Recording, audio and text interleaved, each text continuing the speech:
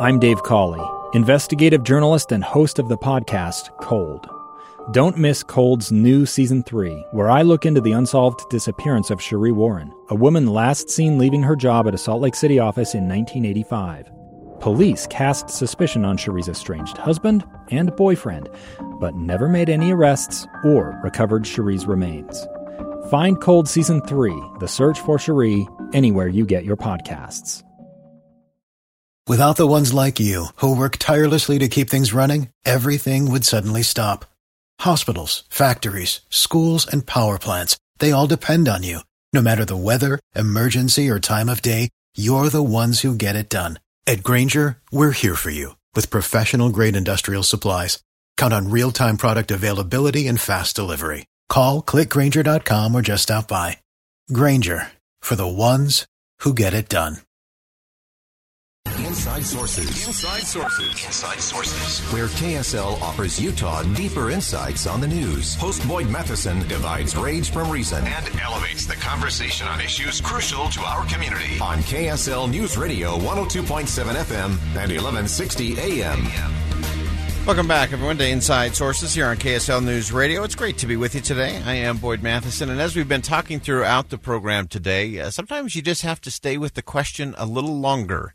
To make sure you really get all the angles and perspectives. It's easy to go with the high-level headlines and assume that is the story, but there's always so much more to it. And as it relates to what's been taking place today in Washington, D.C., as it relates to the Republican conference, we wanted to go to somebody who was in the room where it happened today, but more importantly, to have the important discussion in terms of what it really means and what comes next. And very pleased to be joined on the line now by Representative John Curtis. Representative, thanks for jumping on today. Absolutely, Boyd. Always a pleasure. All right. So you were in the room, and I know one of the interesting things that hasn't gotten a lot of conversation today, many have made this just solely about the former president, but really there was already a vote on Liz Cheney, her representative from Wyoming, on her vote for impeachment on the president, which took place actually a couple of months ago in the same sort of conference meeting. You're absolutely right, and that's what's been a little bit frustrating, at least to me, because we've had this discussion as a conference. Can somebody serve in our leadership and vote like Liz Cheney did to impeach President Trump? And what's totally lost and not even brought up in the discussion is we had that vote, and she passed in an overwhelming fashion. The conference clearly said, yes, we don't have a problem with that. So you go from that conversation, and again, it's easy from the headline standpoint to have that be the focus. But there seems to be much more in terms of the role of conference chair, in terms of what is actually advancing. Many, at least from in my world, are saying, these are a lot of missed opportunities from a leadership standpoint because we're still looking back at the results of 2020. Well, that's so true. Let's be honest. The only reason President Trump is in the news this week is because of Liz Cheney.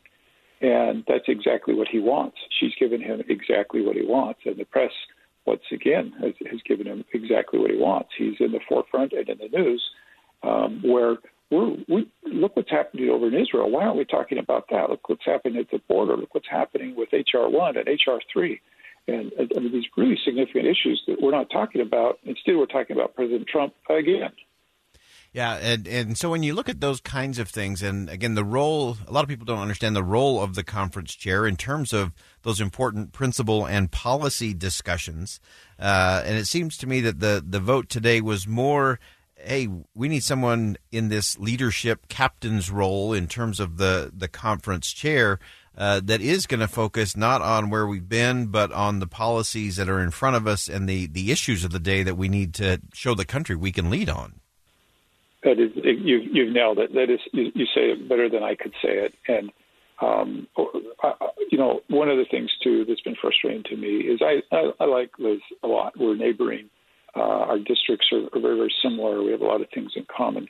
But not once has she come to Republican members and said, behind closed doors, I think we're doing this wrong. We need to be talking about this, or we need to change the way we're talking about that. The only time she's talked about this has been in front of a microphone, in front of a lot of people. if she really wanted to change the party, she would be working hard behind the scenes, talking to us, working this through with us, being a true leader. And people find that very frustrating, is that she'll step up to a mic and attack President Trump, but she won't meet behind a closed door with somebody and say, you need to be more vocal about this, or we need to move this as a party and talk about it more. And that's what we're looking for in leadership. It's so interesting. I know you always have to be careful about sports analogies. Some staffers will always advise the member no sports analogies for any reason. But I'm going to do it from my end of the microphone today. Sometimes it's the difference between you see this in politics a lot, but you see it in business as well. Some people are sort of like Tiger Woods. They're like just a great individual performer. They're out there, they can make it happen. And then some people are kind of the John Stockton approach of making everybody around them better. And it seems to me that what is happening within the Republican conference is we have a lot of people trying to be sort of the Tiger Woods or individual performer, as opposed to really being the kind of leader that elevates everybody and furthers the conversation for the conference. And okay, you've done it. You've opened the sports analogy door. I'm walking through it. So here's a really good analogy. There's a reason that the fans don't pick the team captain, right? The members of the team pick the team captain. And it feels like today that the country wants to pick the chair of the Republican conference, and it needs to be the members who pick that, because they're in the locker room. They see what's going on. They know who is inspirational. They know who is a leader. They know who can move them forward, and the fans don't. And this is, I think, one of the frustrations with some of the feedback that we're getting is why aren't the fans picking the team captain? Well, it's because the players in the locker room see and hear things that are not public.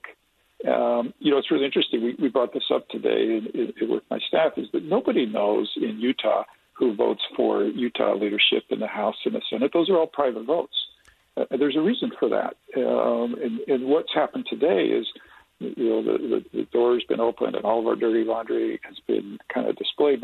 But people don't really know that Liz Cheney went to the Republican retreat 2 weeks ago, went to the press conference, and didn't show up at any of the meetings. Right? Well, that's not leadership, right? Those are the types of things that the team sees in the locker room that the fans don't see. Yeah, and it is. It's the behind the scenes in the locker room, in a lot of those conference meetings that, again, are not public meetings. They're more political, which is not a problem. That a lot of that leadership or lack of leadership really gets manifest. Just in our last couple of minutes, Congressman, I want to get to what I think is one of the real issues, or one of the real, I guess, things that have become clear during the course of the last few days, and that is this idea of a northbound train. It seems that if all the trains are in the station and everybody's saying, hey, here's a shiny one, here's a fast one, but nothing's moving, the people kind of get paralyzed. But if there's a northbound train based on principle and policy, it seems like people will jump on that train. And does the Republican Party have the leaders or the principles or the policies to say, okay, America, here's the northbound train. We're going to leave the previous administration and the past behind us. We're going to somewhere really cool, somewhere that's really awesome, somewhere that you will thrive. Do we have a northbound train message coming out of the Republican Party? Well, before I answer that, I want to just mention that you have articulated perfectly why we made the change with Liz today. She was not a northbound train. She was headed south. And this is not to deny that some serious things need to be resolved, that there are legitimate, there are people spreading things that are just not right. Those are all accurate. But I want to get on a northbound train. We need to be talking about freedom. We need to be talking about hope. We need to be talking about getting kids back to school. We need to talk about getting past this pandemic. There's so many things on the Republican agenda. We need to be talking about the cost of health care and how do we lower prescriptions. We need to be talking about an immigration system that works for everybody. And we're not talking about those things right now. And once again, we're talking about President Trump, and I'm sorry, but I'm done, right? I'm ready to move on.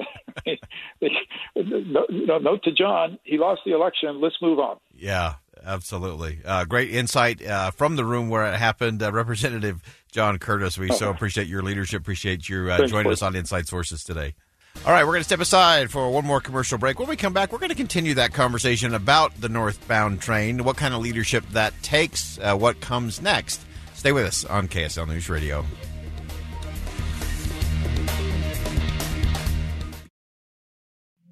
Two years ago, Americans watched in horror as a crisis unfolded at the Kabul airport. She was tear-gassed and beaten. Images of thousands desperate to escape Taliban oppression filled our news feeds. More than 80,000 Afghans made it to America. But the story didn't end there. It was very cold. There was no power, no heat. Who would help our newest neighbors? I'm Andrea Smartin. In Stranger Becomes Neighbor, you'll hear the stories of some remarkable refugees who left their homes and their dreams behind, only to start over from zero. Their only possession was 3 blankets. And you'll meet Americans who stepped up to help them. You want me to come when you deliver your baby. What can one person do in the face of an international disaster decades in the making? That's Stranger Becomes Neighbor. Find us at kslpodcast.com. Follow us on Apple Podcasts or anywhere else you listen.